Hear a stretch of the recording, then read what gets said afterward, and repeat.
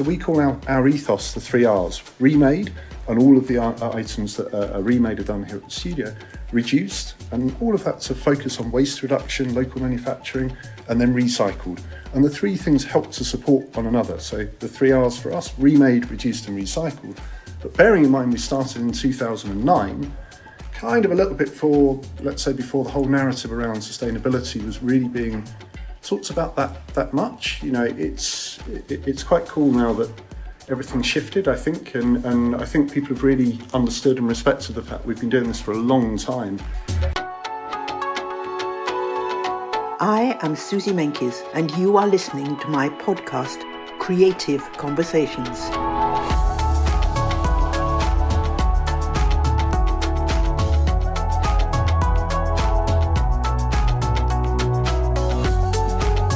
As a journalist reporting on the global fashion industry, I want to take you backstage and give you an insight into my world.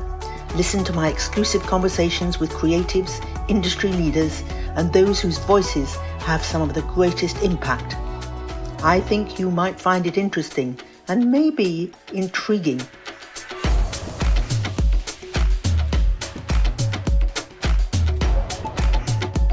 With the new urgency about the state of our planet and the baleful part played so often by fashion, you might not be surprised that a careful attitude to clothing is requiring immediate attention, yet still to be adopted by the fashion industry. But not for Christopher Raeburn. Bringing responsible design to mainstream fashion has been the British designer's purpose from the beginning of his career over a decade ago. I visited the Raeburn Lab in East London, flourishing in the building that once housed Burberry. And that's a neat fit, because Burberry started by making army clothes, and half Raeburn's work is spent remaking abandoned military materials and clothing from across the world. The thoughtful and purposeful current designer found his 3 Raeburn R's, but not from his name, from his ethos: remade, reduce, and recycle. The designer's pioneering work, reworking surplus materials like silk from parachutes to create contemporary clothes, has made functionality and sustainability the height of fashion. Impressively, he has just opened his first store off London's Carnaby Street at number 2 Marshall Street. As the COP26 talks close, let's listen to Christopher Raeburn when he's giving me a tour of his studio and shop, where you will hear the sewing machines hard at work.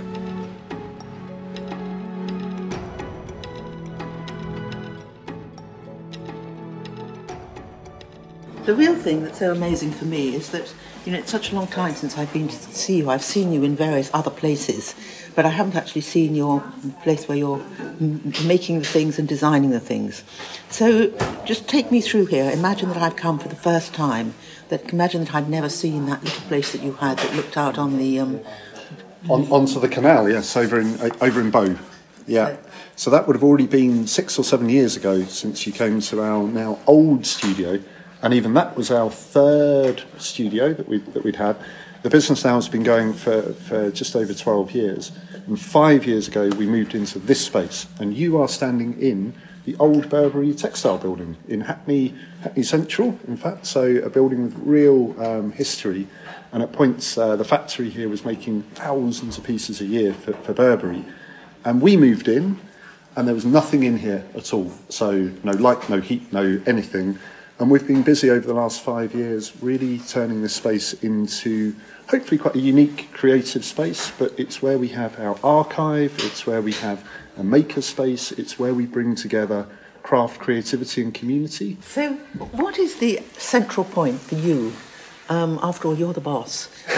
But even more important, you're the person who's had all the ideas and the feelings about how you wanted your place to be. So where I'm standing now, it looks like a place where the clothes are presented and they're all around us, but they're not actually active at this moment as far as I can see. But tell me, am I wrong? Yeah, absolutely. Well, the first thing to say is actually it's all about teamwork with Raeburn anyway, rather than just me as the individual. But what makes us very unique as a company is we have part of the collection called Remade in England, and you'll know that from your amazing following, basically, and your support that you've had for us over the years, because what that means is taking original items And it's everything from beautiful silk maps and parachutes and blankets and all of this incredible sort of artefacts that already exist and making them into new things.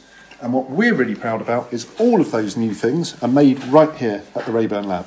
So I'm going to show you a few examples of items like these beautiful menswear bomber jackets. And Carl, if you can give me a hand and grab one of the original air brakes, you'll see in the window here.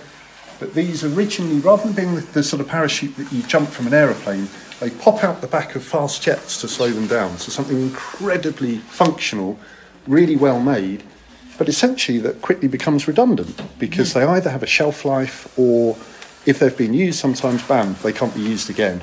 So this is, as I say, almost like archaeology for us, going out and finding all of this really cool stuff. So what is this actually made of? So this is nylon, and it would have been made about 20, 30 years ago. Very, very high quality, made in the UK as well. There's a fantastic company called GQ Irving, and they still make all of these amazing parachutes right here. And then the thing for us that really I find so fascinating, as I mentioned, everything has a shelf life. Normally after 10 years, whether it's been used or not, they have to then bring in something new and unfortunately get rid of all of these things. So our mission is to basically take all of this stuff that has become redundant and make it useful again. So what is it actually physically made of? This is a nylon material, on this one, believe it or not. So, hard wearing, and obviously the really great thing is that we're able to take the material, we can dye it, we can wash it, we can make it really, really useful. So you turn it into this by those things you just said to me. Exactly. It's dyed in colour, obviously. Yes. But also the pieces are used, I don't really understand it, they're worries. overlays or... Yeah, with that one, I'm just going to grab one other example. If I show you the original air brake parachute, it looks like this. We're able to take one of these, which in this instance was made in August 1988, so the stamp and everything there. We're able to take one of those and completely then remake it into a beautiful dress, which we can see here. And then with essentially very, very little waste at all. So it's really a case of bringing one of these for the photo into then one dress that looks like this, or into an anorak or a t-shirt and things as well. And we do everything we can, of course, to reduce our impact on the planet. And what we're so proud of is all of the remade items are made right here at the Rayburn Lab.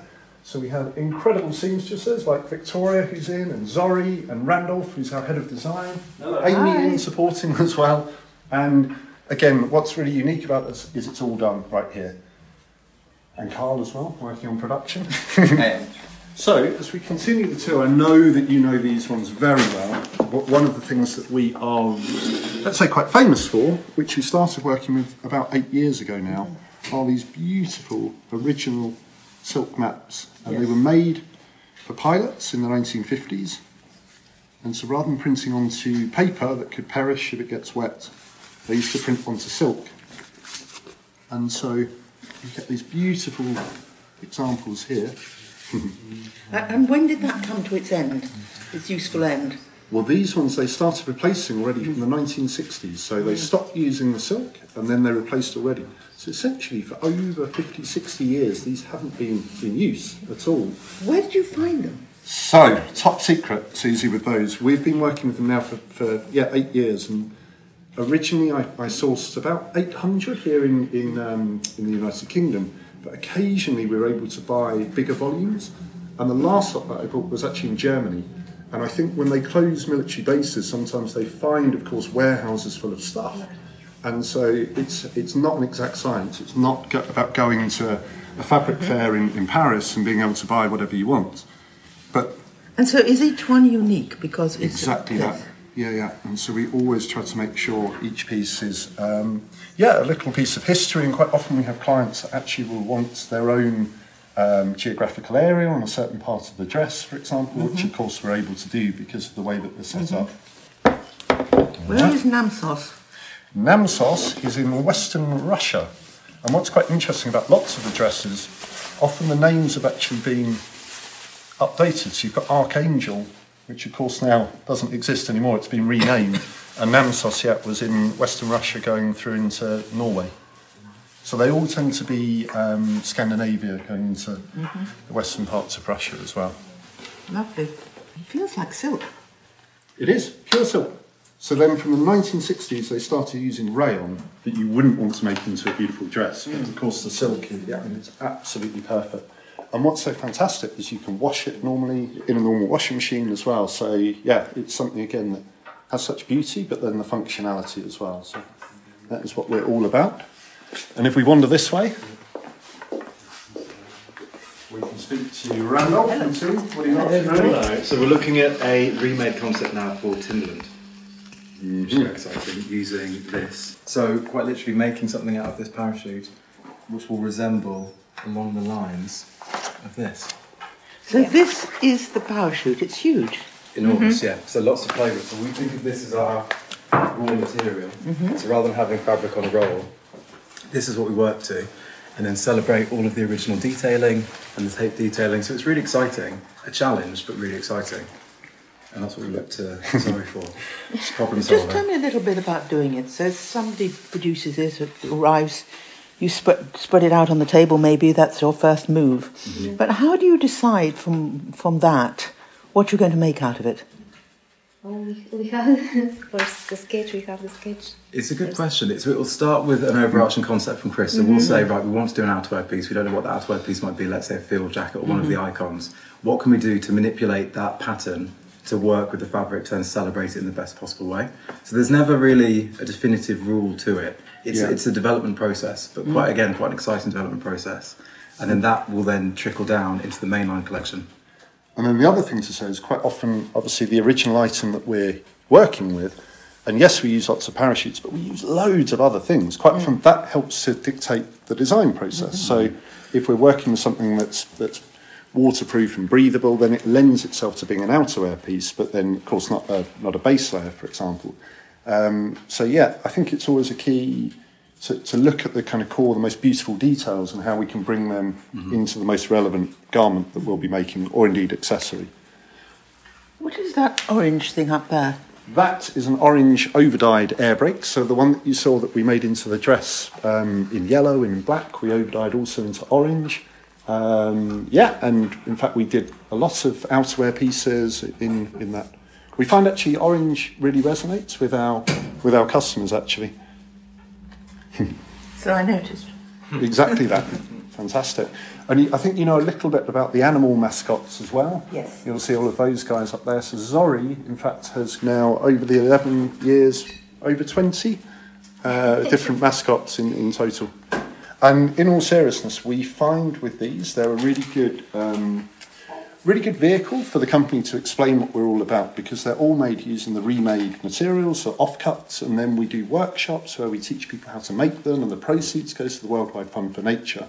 So again, it's all about that kind of creativity and craft and community. The Worldwide Fund for Nature, and they are a completely global company, and their whole focus is around preserving particularly endangered animals. So they do a lot around preservation within rainforest, but also all the way through to the Arctic, of course, with polar bears and things. These people organisations come to you because they realise that you were very sensitive to the idea of remake and other things. Yeah, or did you find them? It's a great question. We, in fact, with the Worldwide Fund for Nature, we went to them because of the link, because we'd already been doing the animal mascots, and we saw, let's say, the natural alignment, and we also wanted to do what we could as a company to help support their efforts. When we think about partnerships and collaborations in general, so some of the more, let's say, commercial projects that we've worked on, it might be with Timberland or Moncler or Clark's Footwear, we've been really fortunate that those companies have come to us because of the way that we work and because of the focus that we have, I think, around design and our ethos as well. I don't think you're fortunate. I think you totally deserved it, and it's a relief to think that they had the good sense to come and back you up. Well, it all comes down to having an amazing team that are obviously really, really patient and understand actually a different way of designing, because what we do here isn't easy, and it doesn't always work as well. That's the other thing. It's not a kind of linear process where you know okay, if you choose fabric A and fabric B and you design C, then great, you know exactly what's going to come out the other Tell end. me a bit more about these little people. Absolutely. So the animal mascots, in fact, started with a university project, and the brief was to show your favourite, I think, 50 fabrics in an interesting or innovative way. And as a slightly different thinking university student, I made mine at the time into fabric monkeys. I know that this is a shark in my hand now, but then when I started Rayburn, I thought it was a really interesting kind of concept, and we developed the idea, first starting with kind of curious British animals, but then we expanded, and then, yeah, over the years now, they've really become a big part of what we do. And I think We're talking about, what, 15 years? Close to now, yeah. We've been going now for 12 years, and the first remade animal mascots I did was all the way back at the university, first at Middlesex and then Royal College of Art, and that now is over 20 years ago, which is very scary to say. So, but yeah, they're really good fun, and just a great kind of engaging way for people to understand a bit more about responsible design and what we do. Your favourite? It's Yeah, these are all ones that I sewed actually to begin with, ones like this and this, before I handed over to a real professional. So shouldn't you give it a hug, this one in the middle? This would be your first. It's okay. We've got an understanding. Fantastic. If we wander back this way. Just before you do that, I want to ask you a deep, penetrating question. Okay. What are you wearing now?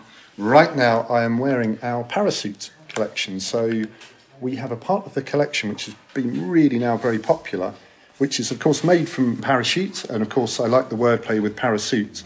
And so this is all original parachutes made into a really lightweight, quite smart little suit. And what's so good about it is it's really lightweight, it's really breathable. You can put it in your bag, it crunches, but then immediately all of the crumples fall away. So it's pretty amazing stuff actually, and all made here as well. And how long was its previous life, the whole concept of it? Yes, so these parachutes basically are already 40 years old, that have been in use for about 10 years, and then they stopped using them, they went into storage, and we take them, we over-dye them, and then we remake them into what I'm wearing now. Good, I asked the right question. You really did. And look at your shoes. Timberland, of course. I'm going to show you one quick thing from Timberland. Before I do that, I'm just going to show you a few pieces. This is our archive. And this is the first remade jacket I ever did. So all the way back in 2001, and this has been remade from original 1950s battle dress jackets. And I don't think you'd have seen this at the old studio. So, wait a minute, that's 20 years, around 20 years old? 20 years. So I did this in 2001 when I was at university, and it was made using these beautiful jackets that look like this. And at the time, I was going to Portobello Road, finding jackets that, if you look at the stamp here, it says 1955. No trick questions. Guess how much these cost? I was buying them in bales of 25, wrapped in Hessian and waxproof paper. They'd never been worn. £5 each. Final guess? Less or more? A little bit less. 50p? Oh, gone too cheap. So they were £1 each. So That it is amazing. fascinated me that when I was studying, wow, okay, if I wanted to buy this wool on a roll, it was either so expensive or really rare because it was 70 years old, 60 years at the time. And yet there were these jackets that had so much detail, so many sort of intrinsic, beautiful, functional points. So how many of them did you get hold of? Hundreds, hundreds and hundreds. And over the years, we've used thousands of things that already exist, probably tens of thousands already. And then what fascinates me is, of course, there are billions of things out there, which unfortunately we as people overproduce. And our job is almost to go and find these things, the archaeology, getting out there, but importantly things that have something special to them. That's the really key thing of this, and give them a new life once we've gone through the remade process. So, in short, I'm going to show you essentially the next 10 years, because when I was studying at the Royal College of Art. I was doing some quite experimental pieces, crazy pattern cutting and good fun. And I studied women's wear. Everyone thinks I'm a menswear designer. I did my master's at the Royal College of Art in women's wear. And then from there, on graduating, I made this within...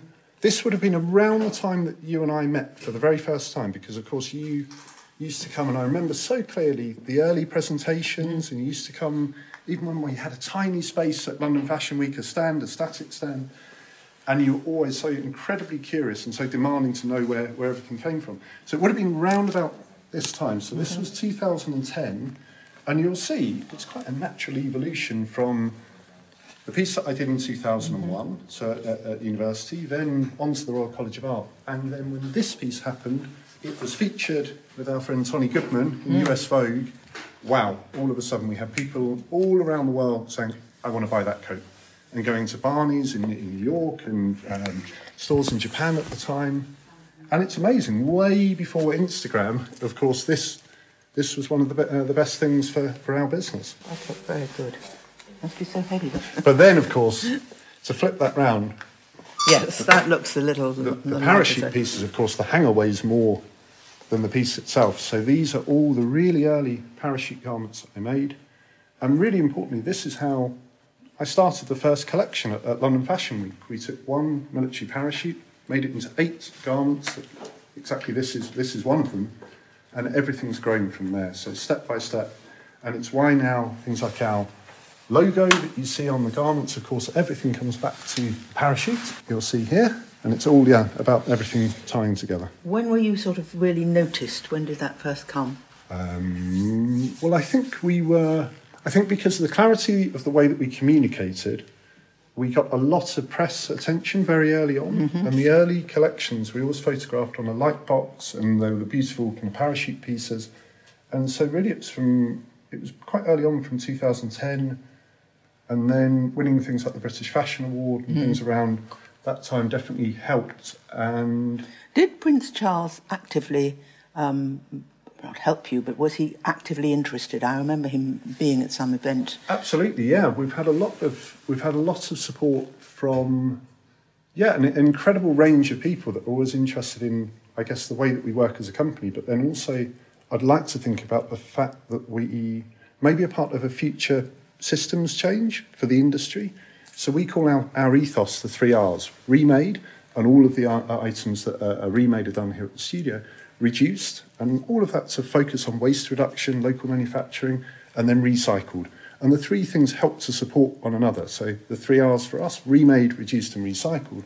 But bearing in mind we started in 2009, kind of a little bit before the whole narrative around sustainability was really being talked about that much. It's quite cool now that everything's shifted, I think, and I think people have really understood and respected the fact we've been doing this for a long time, and we've been looking for those different systems.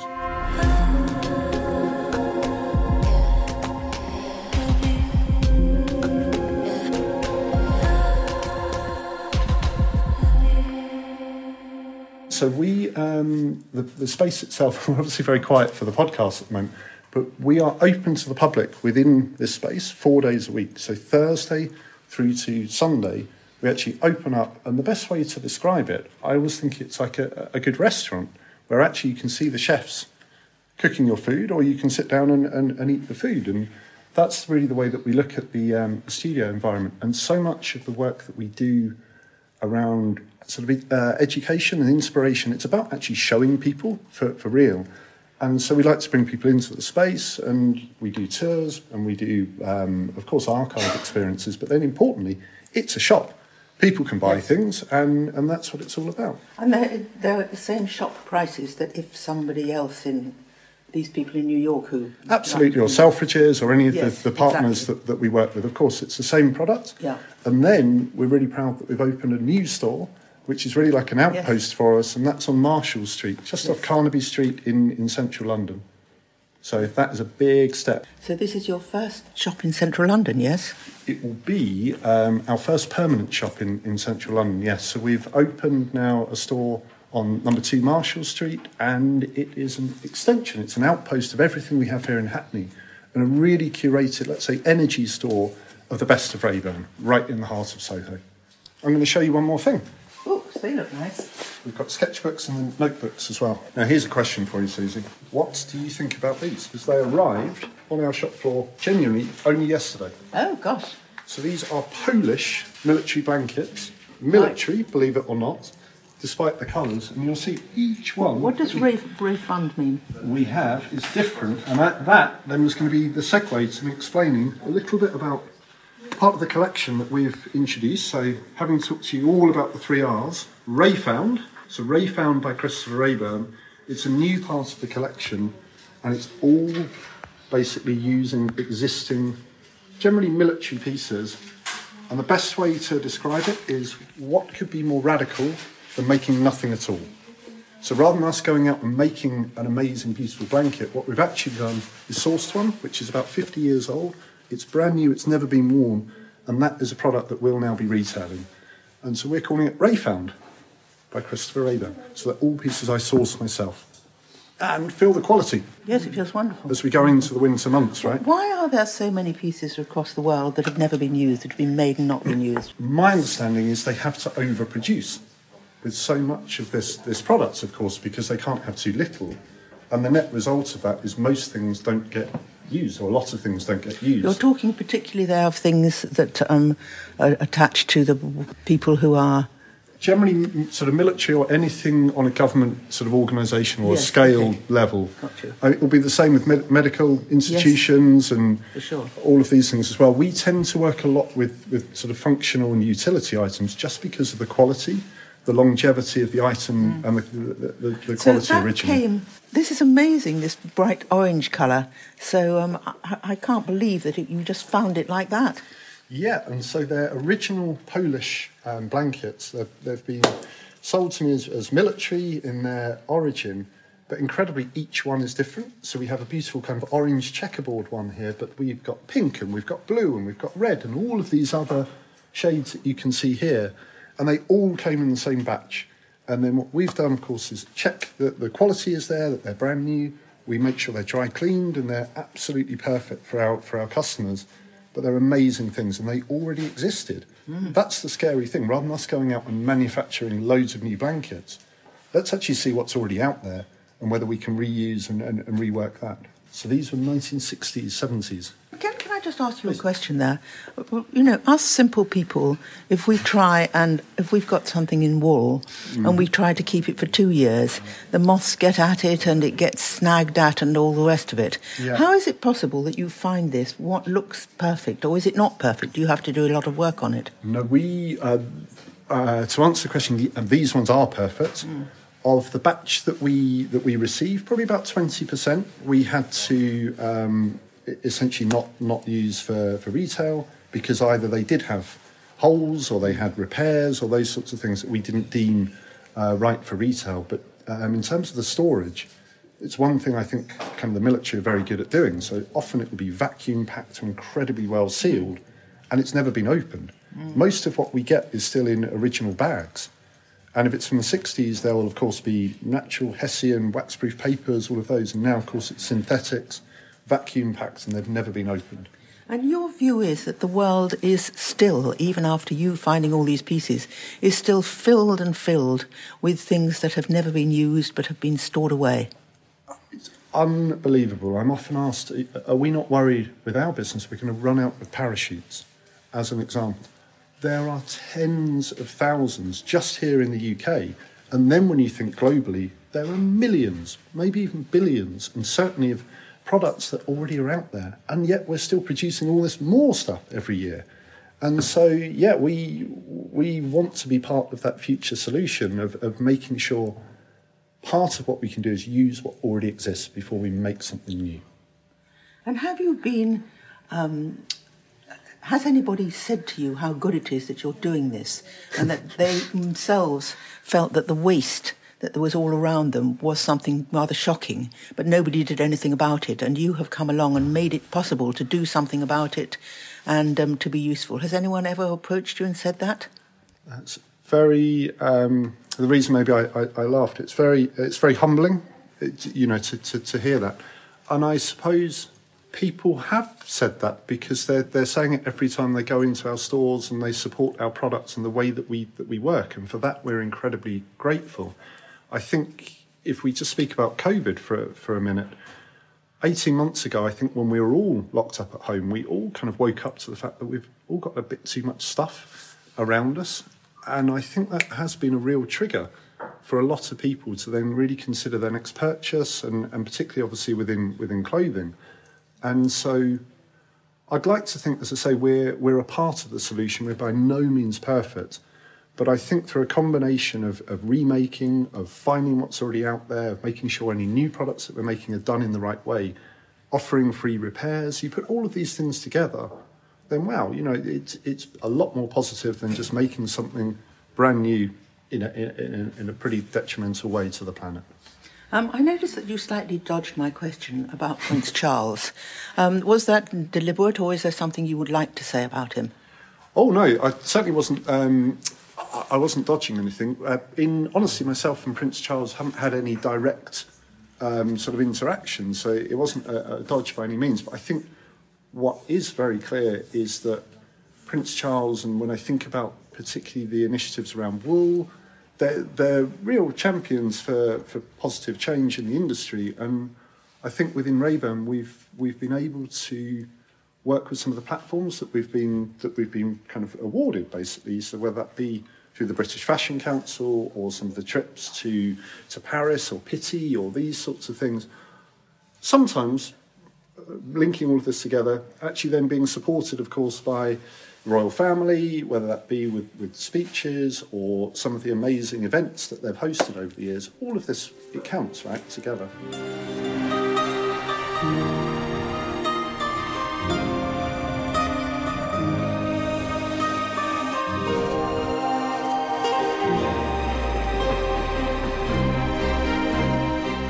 I want to show you two more things up here. The first one, and we're going to have a bit of fun, I'd like you to put on one of these, which hopefully you were not expecting to be doing today. Well, this is very useful. Yeah. I'm not sure I can drive my car in it. Can you tell me what they might be? So to describe for the audience, Susie very kindly has put on a big pair of gloves, kind of mittens, and they've got a quilted liner that can come out, and they've got an area that's nice and fluffy on the reverse. And they're camouflage. Can you guess what they might be for? I can only think they'd be useful if I was going to the coldest place on the planet. Wow, so you've nailed it in one. We didn't rehearse this before. These are extreme cold weather mittens, and originally they were made for US military, so we haven't done anything to these. They're part of our archive. And they were made in the 1970s, and again, they've never been worn. And I just wanted to show you an example of how we can take something quite amazing like this, in my opinion. I found them on a sourcing trip to the US, and then we can start to think about how creativity can then lead to scale and in a positive way. So we were able to remake a pair of those gloves, an exact pair, into a beautiful boot that looks like this with a detachable quilted liner. So you wear a boot inside a boot? On this one, yeah. So it's kind of the concept to begin with, a little bit directional, should we say. And then, this is all with our friends of Timberland, we took a next step and we evolved the idea, and it started to look a little bit more like the iconic yellow boots, I think, that you know from Timberland, but still remade. So this is an actual Timberland It's an actual shoe or boot or whatever you like to call it. So it's made in the Timberland factory with incredible craftsmen and women, and it's been remade from these original gloves. So you'll see the camouflage here and the quilt and the leather. Wearing instructions, extreme cold weather. Exactly that. So that all comes from the instructions on the inside of the quilt that you can see here, and it teaches people how to wear the gloves properly and effectively. So anyway, from there we then took this beautiful, almost like an art piece, which had been made in the atelier, and we took one more step, and it became a commercial product for Timberland, which became one of the best sellers. And then, of course, the materials that you see here are all done. What interests me is that it's very much lighter for the finished product. And how is that achieved? That's done through a combination of, it's a a beautiful kind of natural rubber sole that you see here. It's a recycled material here, and then it's a Gold Star tannery leather as well. And it's basically about trying to keep it as lightweight as you can. And that one being the original item, it tended to be a little bit heavier anyway. It's also a bit bigger. And then this one, we've kind of really finessed it and made it into, a kind of very refined product that then tens of thousands of pieces were made. It became one of the best sellers. So it's a really good example how you can take the remade concept and what we do here at the Rayburn Lab, and you can develop it and you can work with a truly global brand to have something, I would say, pretty special that comes out the other side. Yes, it's amazing. It's deep, and yet the result is very light and appealing. Oh, thank you. Yeah, I think the sort of playfulness is really important as well, and trying to have a bit of fun in all of this, because when you run a business, and it's very hard work actually, and I think making sure you're keeping that sense of humour through things is really key. Not always easy, but key. And also, I think that people actually need things like shoes that keep them warm in winter. Yeah, practical and everything else. I just want to show you a few bits over here, which I appreciate might be a little bit different to some of the high fashion houses that you've seen before. But having learned a little bit about Rayfound, so through the blankets, the items that you see here, so it's a beautiful seam-sealed, functional, waterproof jacket. This is another example of Rayfound, which I thought you might find interesting. So everything you see here, including these beautiful fleeces and trousers, is an example of Rayfound at scale, because this camouflage, the US military stopped using in April 2021. So around 5-6 months ago, all of a sudden, none of the servicemen or women anywhere around the world could wear this camouflage. It was completely discontinued. And so all of a sudden, you've got millions of pieces again that can't be used. Are you now linked up enough for people to contact you, or do you go around, or have people who go around and see what's going on?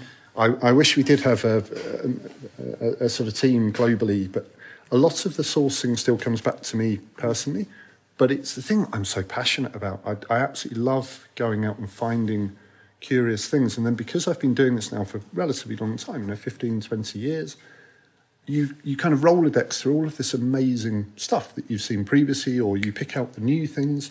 And to answer the question, though, we deal with everything from sort of Ministry of Defence level, where sometimes we're buying significant volumes of product, down to individual sellers. And because of what we do have people saying, oh, I found this amazing, whatever it might be. Tell us about this. Only 8 months ago, I think you said 6 months ago. Exactly, yes, April 21. So what happened? Did somebody call you and say there was all this stuff? How did you find out? No, this was me doing my research, actually, and I really liked the camouflage pattern. It's called a digital tiger stripe pattern. And I was researching around what was happening around camouflage. It's one of the things that I'm always quite passionate about. And so I started to see and hear that actually the pattern was going to be changed. And so I put 2 and 2 together and started going out and sourcing these things. And what will happen, I can guarantee in the next year, maybe 2 to 5 years, lots of this product will come through to people like me, because no one quite knows what to do with it. And so, it's a really good example of, hopefully thinking a little bit differently, that we always need to be producing new, because I guarantee there are many, many, many billions of things out there. And so often, my good friend Ursula de Castro, who I'm sure you'll know, amazing to quote her to say, there should be no such word as waste. It's just resource in the wrong place. And I think it's such a wonderfully kind of poignant way to talk about all of this stuff. And I think it's really important we all try and find different ways of finding that stuff and giving it a new life. It's fascinating. It's really fascinating. What has been very rewarding when I think back now on 12 years of business is, A, we're still here, because so many others have been and gone in that time. Yeah. And B, actually, it was January 2019 was our 10th anniversary. And I feel really grateful that I started the company when I was relatively young. And so really at the 10th anniversary, I kind of brushed myself down and thought, you know what, I think we're in quite good position here. In the last 2 years now, obviously in the most challenging times with COVID and everything else, we've really, really used that obligation of time that we had kind of strangely, certainly 18 months ago, and then really sort of focus a lot on a complete overhaul of all of the kind of important stuff that you should probably do early on. So things like your tech stack on your e-com and making sure all of that's linked up, and things like 3PLs, so third-party logistics, and your accountancy and all of that stuff that they don't really teach you when you're at the Royal College. All of that's happened, along with now opening the retail store, along with a massive improvement in the product, the quality, the fit, the pricing. And so it really makes me think that we're in a great position as we now look to the next kind of 5 years. And yeah, I think we've got a chance. I haven't shown you things like this, which it basically took us 10 years to make a beautiful white T-shirt, which is, I think you'd agree, the quality and everything else about it, yeah. I think to really, well, the first 5 years, all we did was remade outerwear, jackets and coats. And at the time, if I'm being honest, if I look back on it, it was quite conceptual. The fit wasn't brilliant. The price was very high. The next 5 years, we then, let's say, focus a little bit more on the commerciality. We brought in more jersey product, accessories. And those last 2 years have really been, okay, I think we're old enough to know what we're really doing and getting that much more focus. So that's been the kind of trajectory as a brand.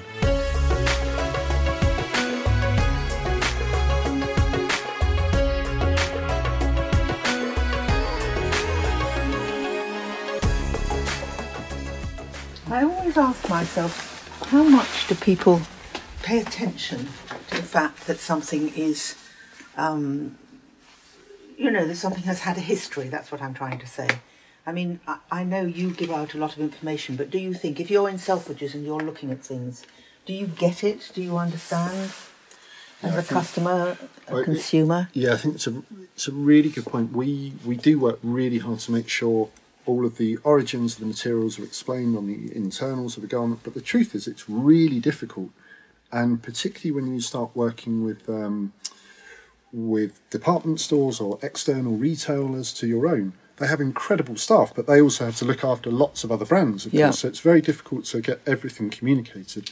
But we try and do things as sort of easily as we can, things like QR codes where you can easily link through, learn about the origins of the material. But the biggest thing for us is if we can explain face-to-face ourselves about, obviously, the products. And it's exactly why we're opening our own stores, and it's exactly why we're doing as much as we can, really, to bring people into our own spaces and explain what we're doing as a company. Are you now known by the companies that have these clothes which were particularly for working and performing? I mean, are you in touch with them, or do you just find them?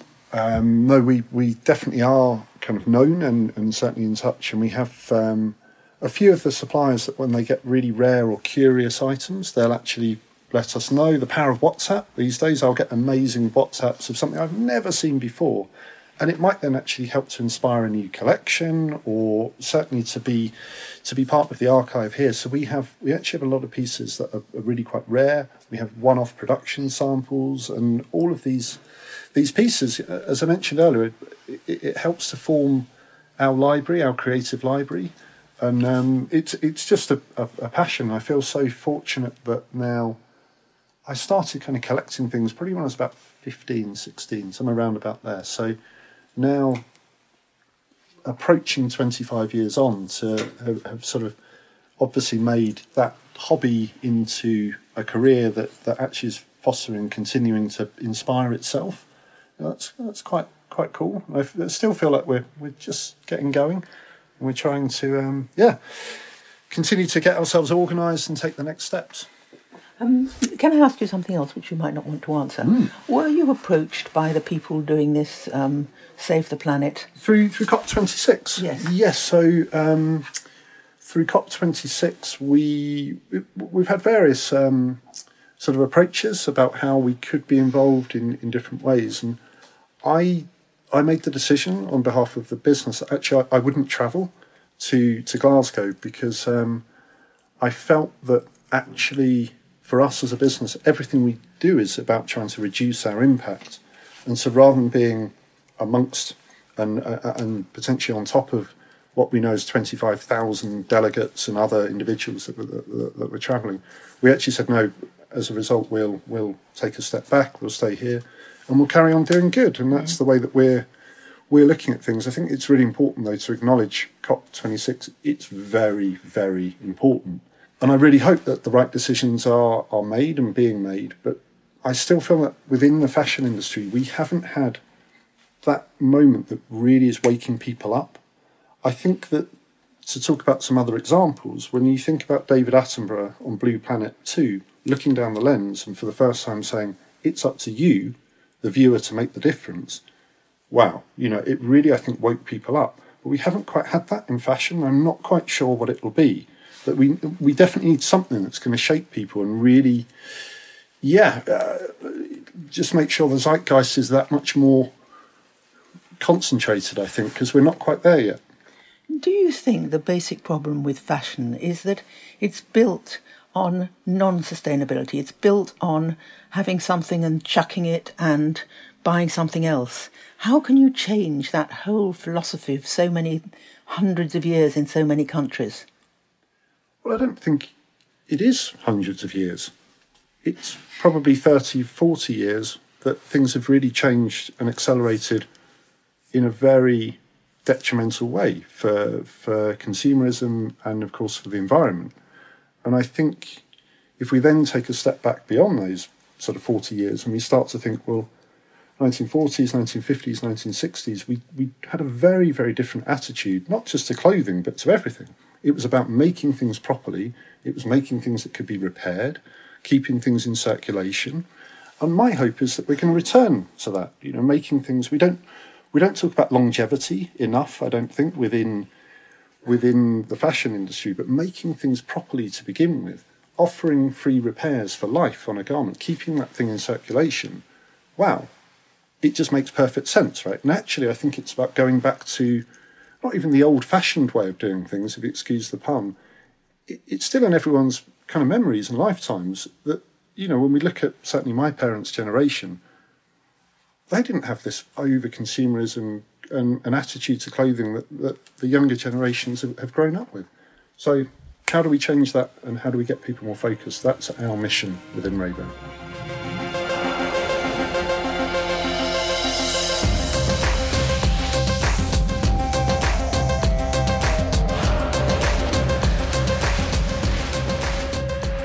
Uniforms, I suppose we'll say, which uniforms are so half forgotten and yet still immensely much worn. And I don't know, do you think that there will be a time when that changes? In short, not in the immediate future. I mean, we're going to need utility and functional clothing for a period of time. And I suppose actually one of the things that sort of excites me is where are we going to be in the next 20, 30, 40 years from now? I spoke about what's happened in the last 40 years, but when we start to think about functional clothing that we'll need potentially off-planet, so away from Earth, thinking first, of course, back to the moon, Mars, all of those sorts of things. Wow, how can we actually potentially be manufacturing or thinking about clothing in a way that's really going to learn from what we've done pretty detrimentally here on Earth and make sure we don't make those same mistakes again. And we're going to need amazing kit to do that. Have you clothes in your mind or in reality which really could go to another planet? Well, what's so fantastic is that often it comes back to natural materials. You know that spacemen and women still use merino base layers and all of this. It fascinates me that I think nature's guiding the way on a lot of this stuff, right? So in truth, no, we don't have the next Mars spacesuit, but I think we can learn a lot from nature and make sure we're doing things in the right way.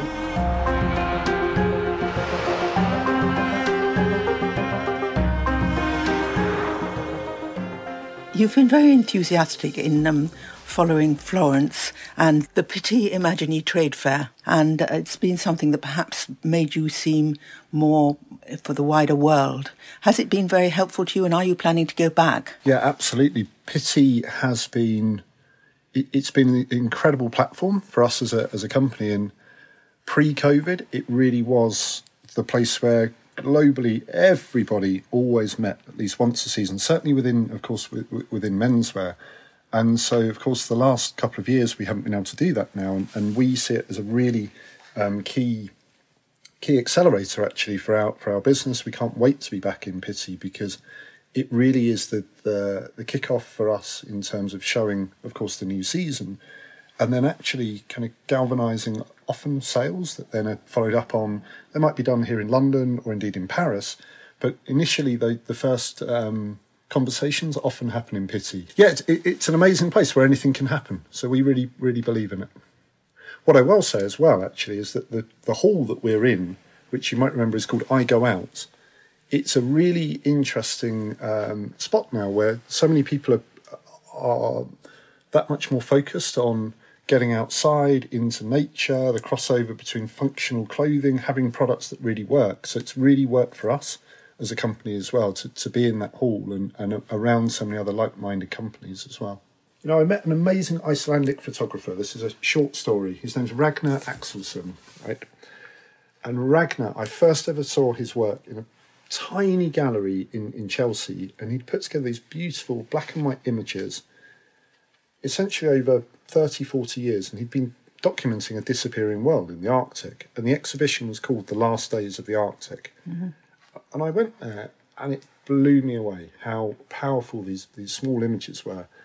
And Ragnar, we recently did some work together, and I did an interview with him where his philosophy on life, I guess, and even growing a business and creativity, and his best way of putting it is, you know, sometimes when I'm out there, and I'm out there with my dogs, my sleigh dogs, if one's barking in the wind or the storm, of course I can't hear them. But when they all start barking, I hear them. And I think that's what is so important with all of these things, actually, to have so many small things that then all add up to the big thing, right? And that's what I hope we've been doing with Rayburn, and all of the amazing support that we've had from yourself, but so many others as well. It does feel like it's going incrementally the right way. And as I touched on earlier, when I've seen much bigger companies than us boom and bust and come and go and everything else, I feel like we're strategically and steadily growing, and we've got pretty big plans for what happens next. So thank you. One thing you haven't talked about is your brother. Graham Rayburn as well was something of a pathfinder for me. 3 years older, also went to the Royal College of Art, and on leaving, whilst I set up the studio and the sort of embryonic beginnings of Christopher Rayburn at the time, that then became Rayburn, Graham went on to be the lead designer at Rapha Cycles, so real focus on, of course, cycle wear. And then about 2.5, 3 years ago, he then came back, and we've worked together for about a year and a half here within Rayburn. Worked a lot, particularly on the recycled technical side of the company. And then about a year ago, actually then left and has now gone back to a cyclewear company called Albion, because that's really his passion. But of course, we get on incredibly well, and it's been really interesting learning, particularly on the technical and the functional side from Graham, whilst, let's say, I've been pushing more on the remade and the conceptual side with the work that I do as well. So yeah, he's one of the best. So next up for us, from a trade perspective, will be Autumn 22, which we're really excited about. And then, having just opened the store on Marshall Street, we're looking about the next steps of what happens next and how we can further expand as well. So we've got pretty big plans in terms of retail, a complete transformation of our own online presence as well. You'll be seeing a completely different visual language from Rayburn from this season coming through as well. And then we have some really great partnerships. So we've just launched one, in fact, with Timberland. And then I've been sort of really proud. We're also launching a project that I've been working very closely on, Timberland working with Tommy Hilfiger for the first time. So two massive brands. And the creativity was driven through the Rayburn Lab. So we had teams coming from around the world working here. And again, it brings everything together, the archive, the creativity. So yeah, that's probably enough to keep us busy for now. Seems like it is very impressive. And, I admire you so much, because you really have thought before anybody else was thinking about what fashion was doing for the world, and it has not been good news mostly. But you have made good news by using pieces that when some of them never used before, and by generally seeing fashion as more a part of clothing that can be recycled and reused, and you've just thought about it. That's what matters. Thank you. Yeah, and I'm sure there'll be plenty more thinking to do. And now what's exciting is there's the innovation, the technology, the materials to genuinely do things in a much more positive way that probably weren't there, certainly in such an accessible way when I started the company. We're coming to the end here, and I must thank you so much for all that you've done and all that you've told us. And I understand there's some family story that I've missed. Absolutely. Well, just to say thank you so much for taking the time yourself. It's been, of course, a real honour. And as always, your curiosity, it's always the thing that I find so engaging. And yeah, to wrap up with one maybe funny anecdote was it was about 7 years into the company, bearing in mind by that point we'd used and remade hundreds, if not thousands, of parachutes into all sorts of jackets, parkas, accessories, etc. that my dear mum, Lois, over Christmas dinner said, but of course you remember your grandmother, the story about your grandmother. And I said, no. And she was so calm about the thing. I said, well, she made her wedding dress from a parachute during the Second World War. And my mother had never thought to tell this story and dug out this beautiful, of course, black and white image of my grandmother. His name was Vera, and Ralph, my grandfather. And sure enough, there's a picture of them. It's December 21st, 1941. And my grandmother in this dress she made herself. And so incredible just to bring everything back to that. And again, the serendipity there is amazing. And I think it kind of came in tandem with maybe my mum thinking that maybe, just maybe, I was taking things seriously and maybe the business was a real thing. And so, yeah, that's the story to end on. It's a very moving story about your grandmother's spirit coming down now. And I hope that your spirit will go on to the next generation and the one after it. Wonderful. Thank you so much.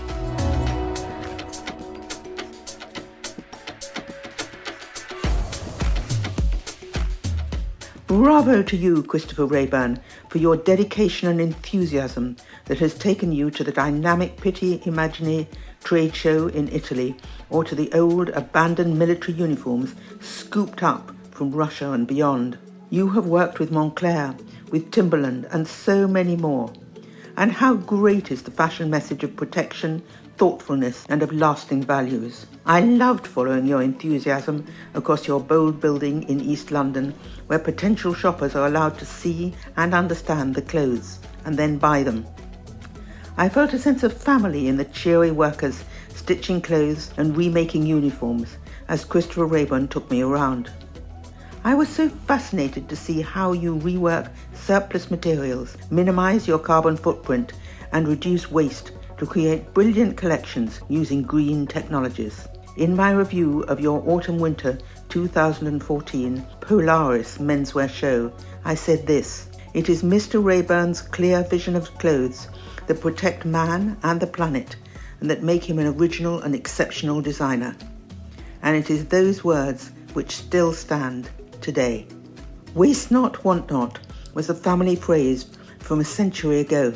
Thanks to Raeburn, it's back for real. Join me next time when I shall be speaking to Tommy Hilfiger, known for his classic American cool spirit.